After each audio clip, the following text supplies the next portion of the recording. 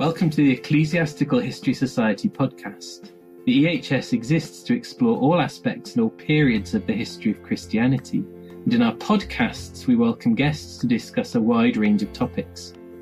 If you want to know more about the EHS, then visit our website, ecclesiasticalhistorysociety.com, or our social media pages.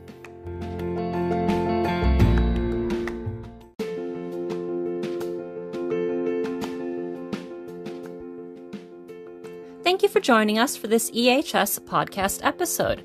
I'm your host, Angela Platt. I am a PhD student at Royal Holloway, currently investigating how love is valued and experienced in religious families of old dissenters in the 18th and 19th centuries. Today, I'm pleased to be joined by Dr. Carmen Mangian. Dr. Mangian is a historian of British and Irish religion and gender. Her research is used to highlight wider themes of social identities, intentional communities, transnational religious life, Catholic internationalism, philanthropy, medicalized and sacred spaces, the medical missions, and the lived history of the Second Vatican Council. Her current research examines the gendered nature of the Catholic medical missionary movement of the early 20th century in both Britain and Ireland. Carmen has published numerous journal articles and edited volumes. Her monographs include Contested Identities, Catholic Women Religious in 19th Century England and Wales, published in 2008 with MUP, and more recently, Catholic Nuns and Sisters in a Secular Age, Britain 1945 to 1990, also published with MUP, and indeed the second monograph is the subject of our episode today.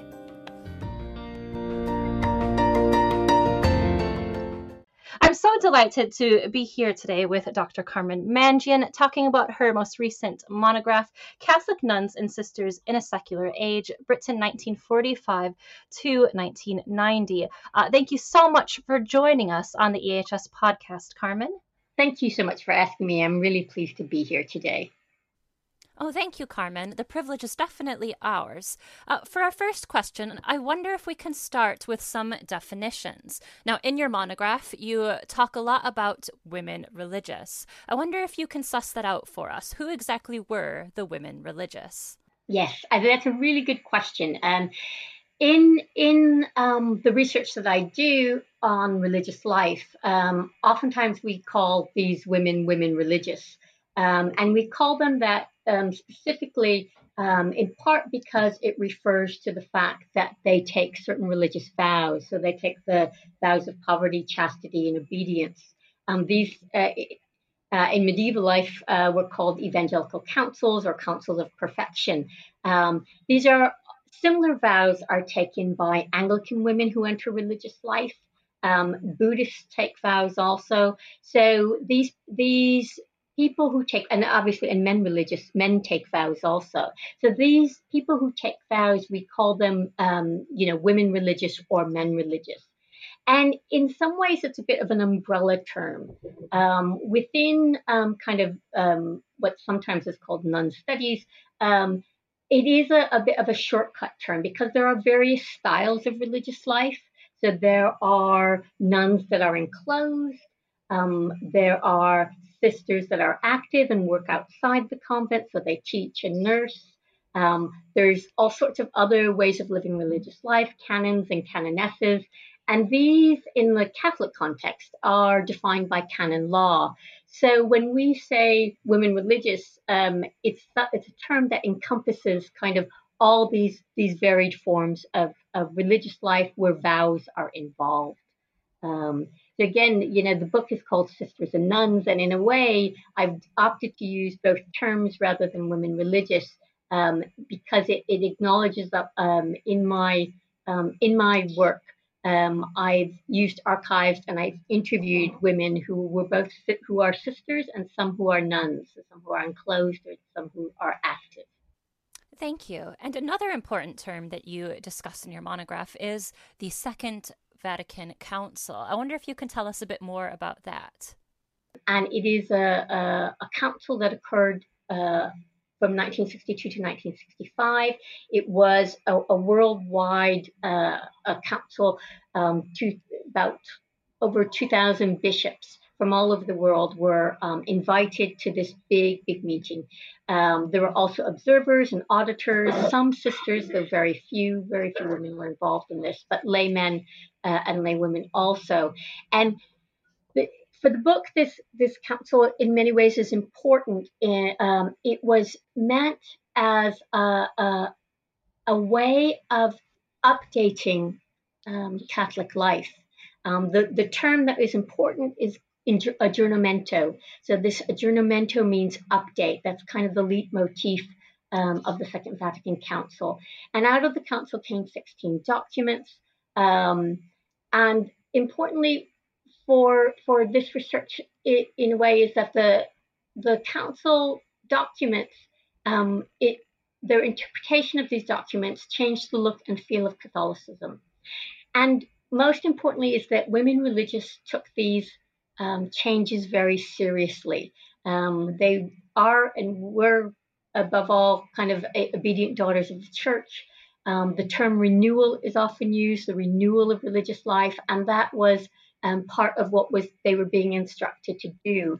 Now, they didn't all embrace these changes, okay, meaning that they didn't always want to make all these changes that were made. Some did, some didn't, some sat there in the middle, but they were these changes were made to religious life. This renewal was made to religious life. So speaking of change, in your monograph, you're examining changes in religious life for women religious in the post-war era from the 1950s to the 1990s. But how was life characterized for women religious in the 1940s, during the war? Yeah, this is a real important question, I think, because the Second World War, in many respects, is very much like a hinge moment for religious life. I think, particularly for women religious. Now, it's a hinge moment both for those women who are in religious life at the time of the Second World War and those who enter kind of shortly after the war. So, one of the characteristics, that is often discussed is how very enclosed and separate from the world religious were prior to the war. And in many ways, this is true, but in many ways, this changes because of the war. There were two different ways this changed in Britain.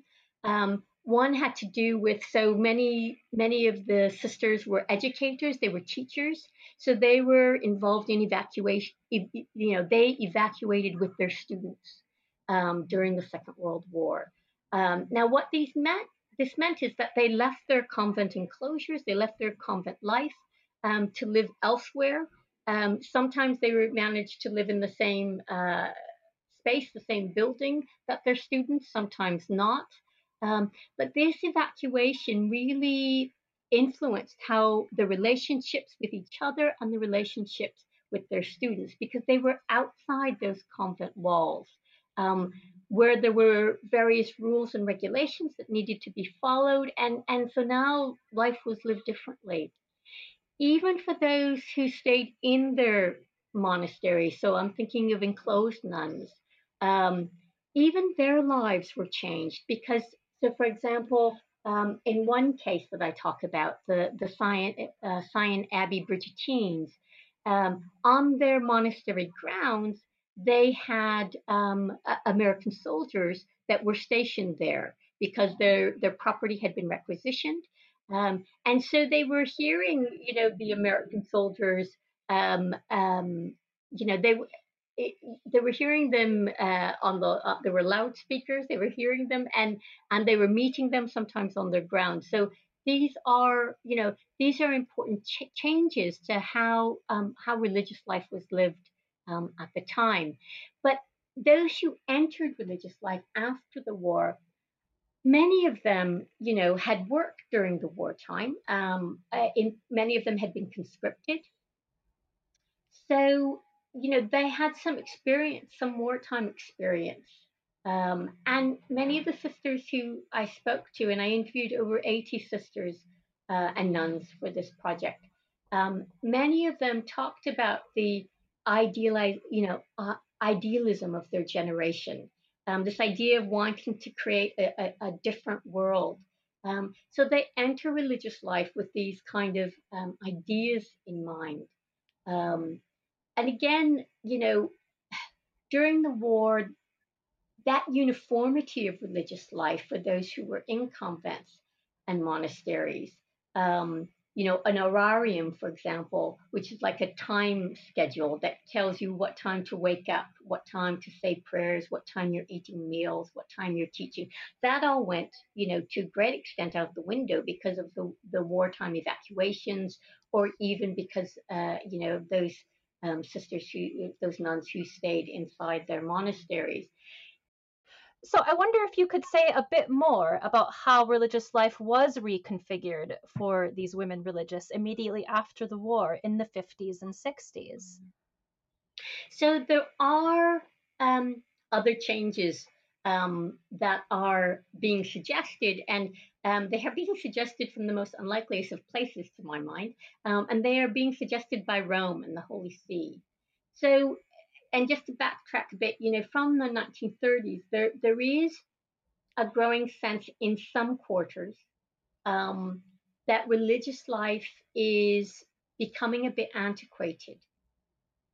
And some people are even talking, in Rome of a crisis of vocations. Now, this is mostly in reference to kind of enclosed orders. But then you have the Second World War, and then there is a sense, then in the 1950s, what happens is there are these congresses, these big, think of them as like big academic conferences, but big conferences of teaching sisters, big conferences of the leadership of these religious congregations. And these congresses and conferences are happening both for men and women religious. But the ones for women religious are talking about modernizing religious life. The Congress of Teaching Sisters, for example, the Pope is encouraging women religious and teaching women religious to become more educated. There is a sense that they aren't as well educated as their kind of secular counterparts. So from the 1950s, what you start seeing is that, more women religious are going to universities. I mean, there were some going before the 1950s also, but there was just much more emphasis on women religious becoming properly trained, more fully trained, more than teaching certificates, more than the state requirements even. And again, there is, encouragement to modernize religious life. Now, some groups of religious, some religious institutions take some of the comments on board, some don't. Rome, is making suggestions at this point in time. It isn't saying you have to do this or that. So these conferences and congresses, I think, that happen in the 50s, are really important to then what happens afterwards. And then, of course, there is the Second Vatican Council, which I kind of mentioned a bit earlier. And the Second Vatican Council, in a way, moves even further than these conferences and congresses. And they do require something called an aggiornamento chapter. And chapters were these big meetings that happen within a congregation, within a community.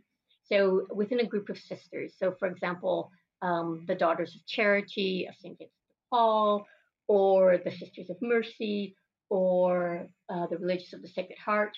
So these meetings start occurring where discussions start happening as to what changes, are going to be made. So these are really important things that happen kind of in the 1950s and 1960s that spur on these changes in how religious life is lived. So continuing further into the 20th century then, and thinking about the late 60s and especially the 70s with the rise of women's movements, how did these impact women religious? That's a really interesting question. And it's interesting in part because the more international historiography points to certainly North American sisters, like American sisters and Canadian sisters, and some of the French sisters, joining in the various women's movements. Like, for example, American sisters joined the national, some of them joined the National Organization for Women. Now, I'm not aware of this happening in Britain, and though there is a sense that the sisters and nuns certainly are aware of what's happening with the women's movement. They're certainly aware of it because most of them are teaching in the classroom, and so they're keeping up to date in that sense. There is a very small group of sisters who were involved in the Catholic women's ordination movement. So that is definitely linked to the women's movement in many ways. But but in general, I would say, just again from my interviews and from the documents I looked at in the archives, that there's so much happening in terms of the changes within religious life, in particular the changes in governance within religious life, that there's not so much attention being paid to the women's movement in the 1970s. Having said that, there are other social movements that women religious are, more exercised by. And I'm thinking of things like the Campaign for Nuclear Disarmament, or ecological justice, the ecological movement, or protesting the Vietnam War. This is a time too where there is an influence, the late 60s, 70s, there's the influence of liberation theology and these ideas of social justice. And women religious really, those are the social movements that women religious are very interested in, and in thinking about and connecting them to the religious ministries that they're involved with or they want to be involved with. I wonder if you could say more about the social justice and other arenas in which these women religious were involved in then. What are some examples of their involvement in these things? I mean, this is an area which I think deserves a lot more research than has been done. And the research that I did was in a way very very minimal. In part because I realized that some of these questions about these other movements were books in their own right. So what I actually did for the book was I thought about how these changes in ministries happened, and some of the points I made were that a lot of them happened, were begun by individual women who became interested in social justice and widening their ministries. And particular, there were questions in some, particularly in teaching congregations. What were they doing? Teaching in schools, and particularly those who were teaching in boarding schools and certain convent schools. They were very influenced by these ideas of social justice. I mean, this is a very kind of complicated story that I'm tracing quite a bit, but there are lots of tensions in the convent because of this. Because many of the, education was at the heart of the foundations of some of these congregations. And so there were sisters who were saying that, do we still need to be teaching in traditional schools like we're doing? This was important in the 19th century when we were founded, because at that time, education was not structured in the way it was structured today. That Catholics weren't necessarily being educated, working classes weren't being educated. So just to say that these, they were rethinking their ministries. I mean, essentially, and what started as kind of individual or small groups of women rethinking their ministries becomes more relevant as another of the important changes in religious life becomes more evident, and that is the diminishment in numbers. And this diminishment in numbers, which is happening, in many congregations from the 40s and 50s, so less women are entering religious life. This diminishment in numbers means that they can't run all these schools that they're running. That slowly they're replacing sisters who are retiring, with lay teachers. So this also kind of encourages their rethinking of ministries. So and in rethinking ministries, they start thinking of other ways of living religious life. So this will include things like retreat houses. This will include things like becoming parish ministries.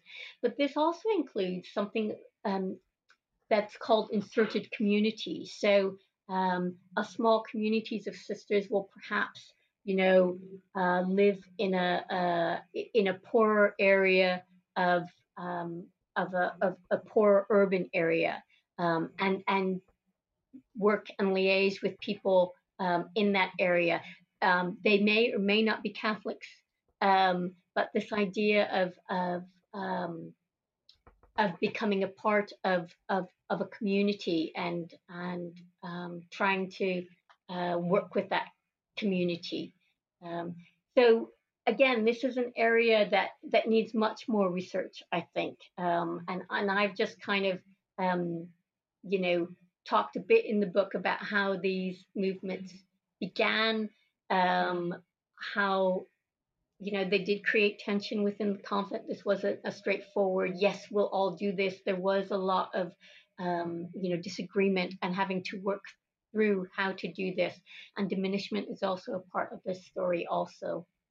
So moving to the end of the 20th century, and indeed to the end of the timeline that you cover in your book. So you see growing globalization at the end of the century. So how did transnational relationships transform the experience of women religious? Mm.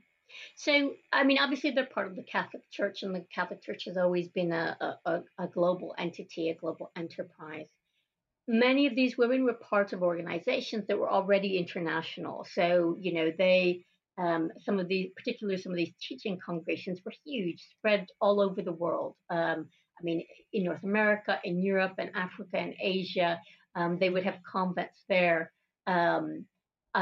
Run by, interestingly, when you think about this, run by a group of, usually a fairly small group of women who were leading these very large congregations.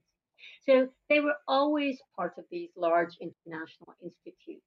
And in some ways, they were always transnational organizations, always. When we're talking about crossing national boundaries, or we're talking about cultural flows and exchanges, very much, ideas and social practices were exchanged, although I'd argue in many ways that they were exchanged much more kind of at the higher echelon of leadership than at the lower echelon of leadership. What happens, from very much, I would say, from the 1960s and 70s,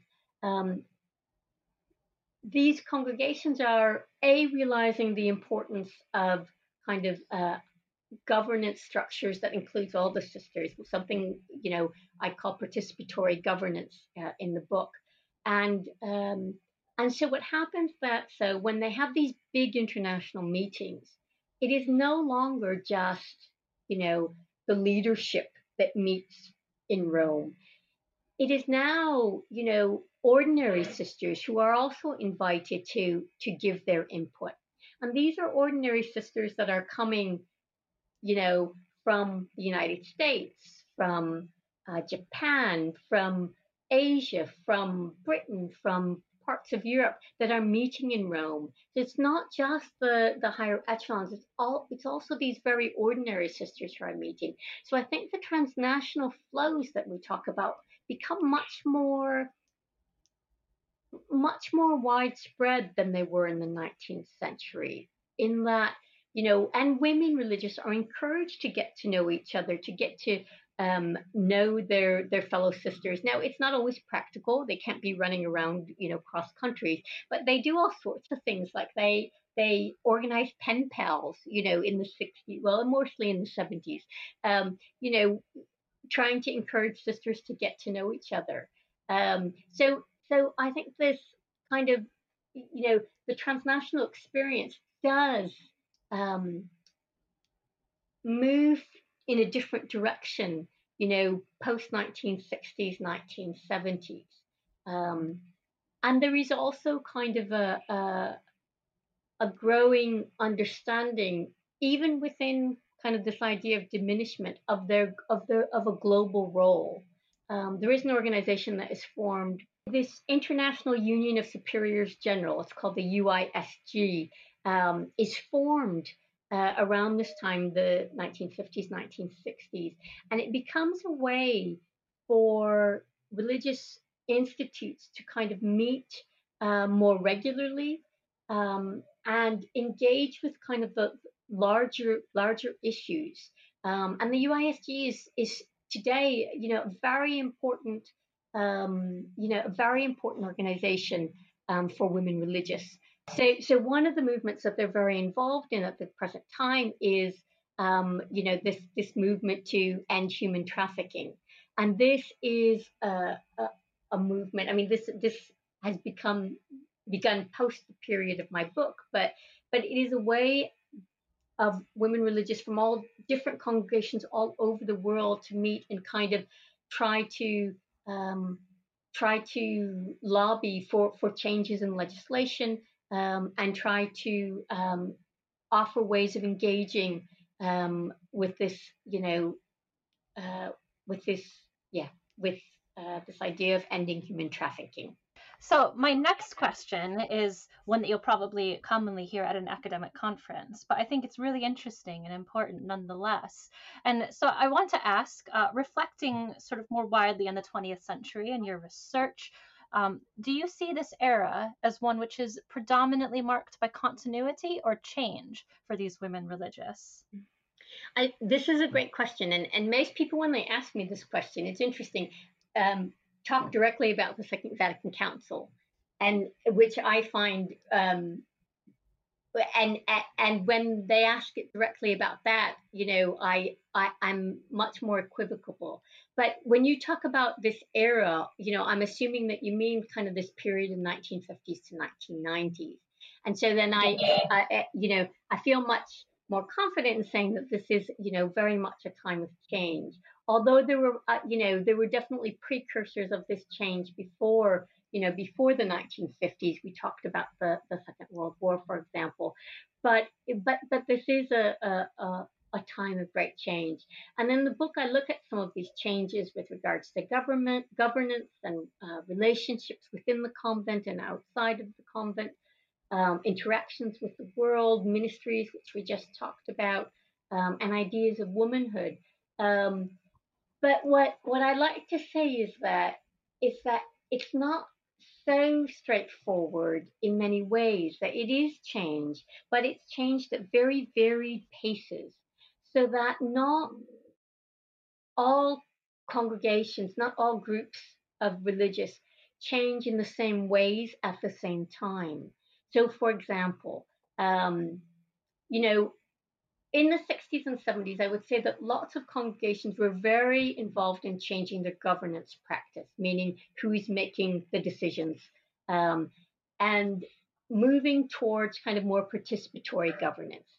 One of the vows I talked about in the very beginning was obedience. Well, that meant before the 1940s, that meant, you obeyed your religious superior. You didn't ask any questions. You just,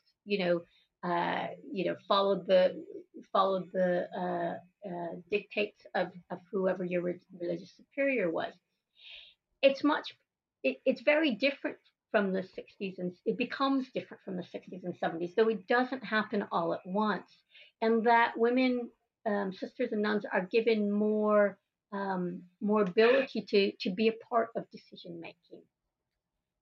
But other aspects of religious life can be much slower to change in some congregations. So, for example, if we talk about the religious habit, some congregations change the religious habit. I've got one group called the Sisters of Charity of Our Lady Mother of Mercy. They're a Dutch congregation that had English convents, and they changed their habit in the, by the 60s, they were noticeably different than they were wearing noticeably different clothing than the sisters in other congregations.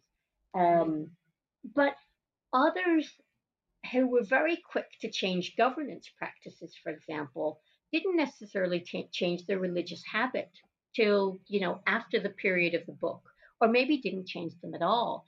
So I think it's really important to understand that, yes, this is a time of change, but it doesn't happen all at once. It is a longer process, and not all the changes, happen at the same time.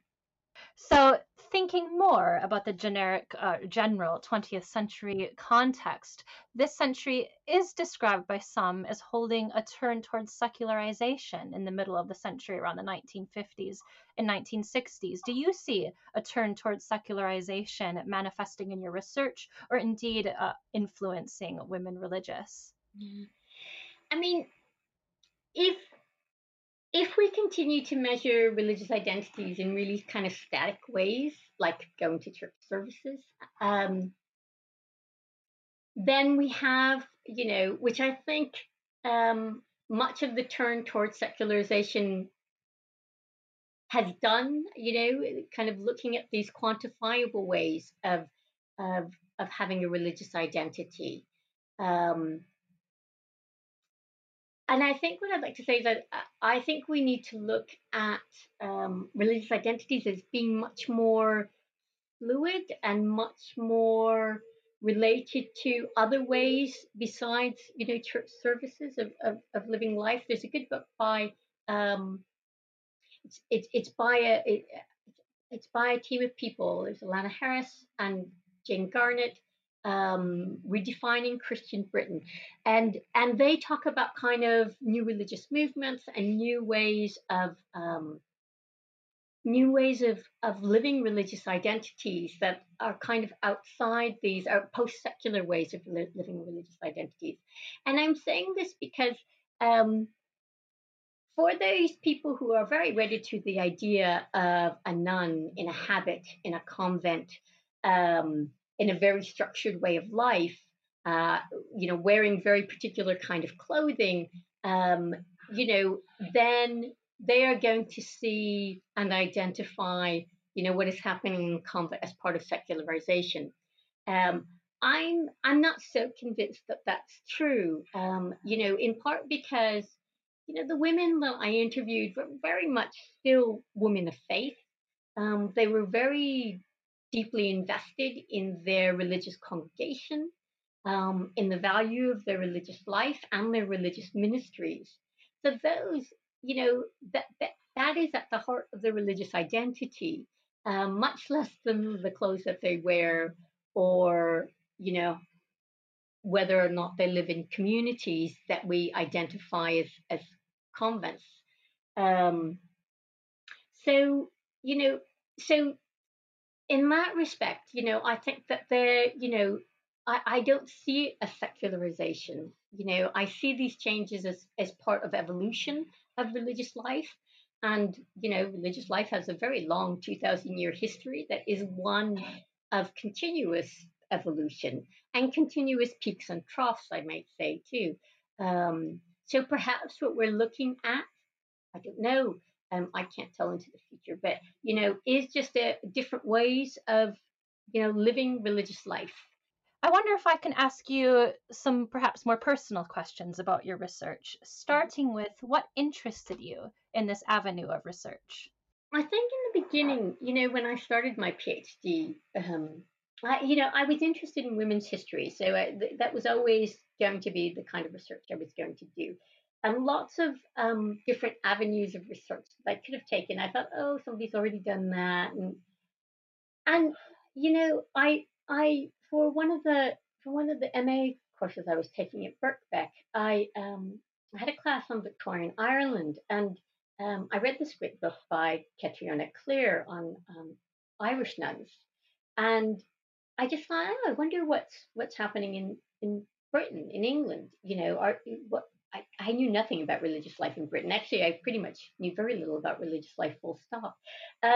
but I was just intrigued by it. And in part, I was intrigued by it because in the 19th century, what I found, and so my first work um, was uh, was a book called, what ended up being a book called Contested Identities, Women Religious in 19th Century England and Wales. And that book kind of charted the development of religious life in England and Wales, um, and kind of comparing these women's lives to Victorian women's lives. So, and what I found fascinating about that work was how, you know, how these women in the 19th century really had some opportunities that their Victorian counterparts who weren't sisters and didn't have. So, in terms of the type of work they were doing, and the support that they had, and the schools they were running and the institutions they were running. These were women who were running, rather large congregations and institutes and schools. Um, and while yes, there is there's always a bishop and a priest around, but in essence, to a very great extent, they are managing these institutions, by themselves, and they are, so I found that really fascinating. Now, for this bit of work, I'll be honest, I never, and I say this in the acknowledgements, I'd never intended writing a book on the 20th century, in part because I was very wedded to my, being a 19th century historian. But I had, when I worked in archives, a lot of my archives are in religious houses, so I met lots of sisters and nuns. Um, and some of the groups, would invite me to tea. Some of the archivists were sisters, and they'd invite, we'd chat, and they tell me about, they tell me stories about the 60s and 70s, and I was just fascinated by that. And I realized that unfortunately, no one else seemed to be doing this kind of research. And I thought, these these memories, their memories were really important. So this was what kind of encouraged me to kind of write this book, and use both oral histories as well as the archives. But what I was interested in, whereas the first book was much more about kind of women's history and in many ways work, and professional life, with this book, it was social change, because this was just such an important, you know, just such a huge shift in how, their lived experience of the very quotidian aspects of their lives, as well as the religious aspects of their lives too. But and as I was reading kind of the larger historiography on the 1960s, you I read very little about, read very little about religion in the 1960s at all, except the Arthur Marwick and many others who just looked at religion as being kind of anti many of the social movements of the 1960s. And I kept thinking to myself, but what's happening in religious life is a social movement. It is something that's happening, that is incredible change during this time. Why isn't this a part of, a part of the mainstream history? And I go to great lengths in my book to talk about, to talk about the historiography that I work with is actually the historiography of the long 1960s. So when I talk about governance in participatory democracy, I also talk about kind of 1968, and the kind of more secular movements. So each of my chapter, I work with a historiography that is more secular in many ways, because I'm seeing these connections, that I find really, really interesting. So yes, that's kind of, where my interest comes in. I think you've already started to answer my next question, but maybe you'll have more to say about it. And that's, why do you think that this particular avenue of research is important or valuable? Uh, I think religious identities, are important, despite despite the talk of secularization. They are still very important parts of people's identities, framed in different ways, lived in different ways. But I just think these intersections of religious identities and gendered identities and collective identities are very important, um, and how these lives are lived are relatable to kind of larger historiographies and larger questions that we ask, about, about the world we live in. So my final question for you before I let you go is, what's next for you? Do you have any other projects that you're working on at the moment? Mm. So I covered the 19th century in my first monograph, and the post 1950s in this monograph. So I'm actually thinking now of kind of moving into that first half of the 20th century, which and but particularly kind of thinking about the missionary enterprise. So it's work that I've done some research on. I did some research on this kind of in the intermediate stage between the first book and the second, when I looked a lot at the medical marketplace. And I'm just kind of intrigued about the kind of this missionary enterprise. But with this work, I really want to think more about kind of Britain and Ireland, in part because the response to mission work is somewhat different, and it's because of the difference in the national context. But I want to kind of delve into that a bit more deeply.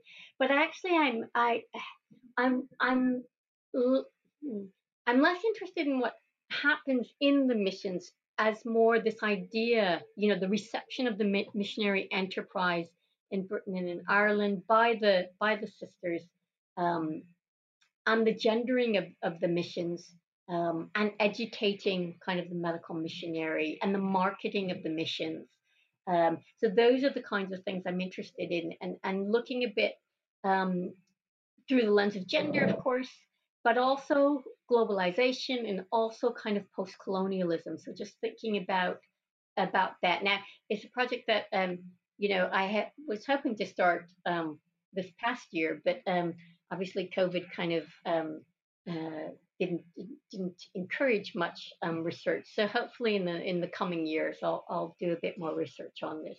Have you considered doing any research on men religious and comparing them to women religious, or indeed have you already done a little bit of that through the course of your research? I have, and there are, in fact, this project that I just spoke about. I I am considering, bringing in men religious also. I mean, I think the one thing that has been missing from the historiography, certainly missing from my own work, is that comparative framing of men and women religious. And it's interesting because some of the research I've been doing more recently for a volume that I'm editing, and for some chapters I've been writing, uh, kind of about religious life in the 20th century, that looks at both men and women religious. I mean, there are these really very important differences in how religious life is lived. And I think much more work should be and can be done for it. So I might be doing it in this project, but I'm still not quite sure if I can tackle that in addition to Britain and Ireland. So kind of watch this space. But I definitely think that it's an important aspect, that relational aspect is really missing in the historiography at the moment. So, and needs to be addressed, and the relationships between men and women religious, because there are families kind of, so there's Franciscan women religious and Franciscan male religious, and those relationships between those families are can be very important too. I think we can learn lots of things by interrogating the way religious life is lived in both those communities. we may have to have you come back and do another podcast episode with us, talking some more about comparisons. It's been absolutely fascinating hearing about women religious in the 20th century and your research today, and I'm sure we could learn much more in the future as well. Thank you again so much for coming on this podcast to be interviewed. Thank you. I really enjoyed talking to you. Yeah, so it was a delight to hear about your research. Before I let you go, would you like to remind our listeners of the title of your monograph and where they might procure a copy of it? Yes. So the book is called Catholic Nuns and Sisters in a Secular Age, Britain 1945 to 1990. It's published by Manchester University Press, and the very good news is it's in paperback as well as hardback, so it is reasonably priced. Yes, and certainly the MUP website is probably the best place to get a copy of the book.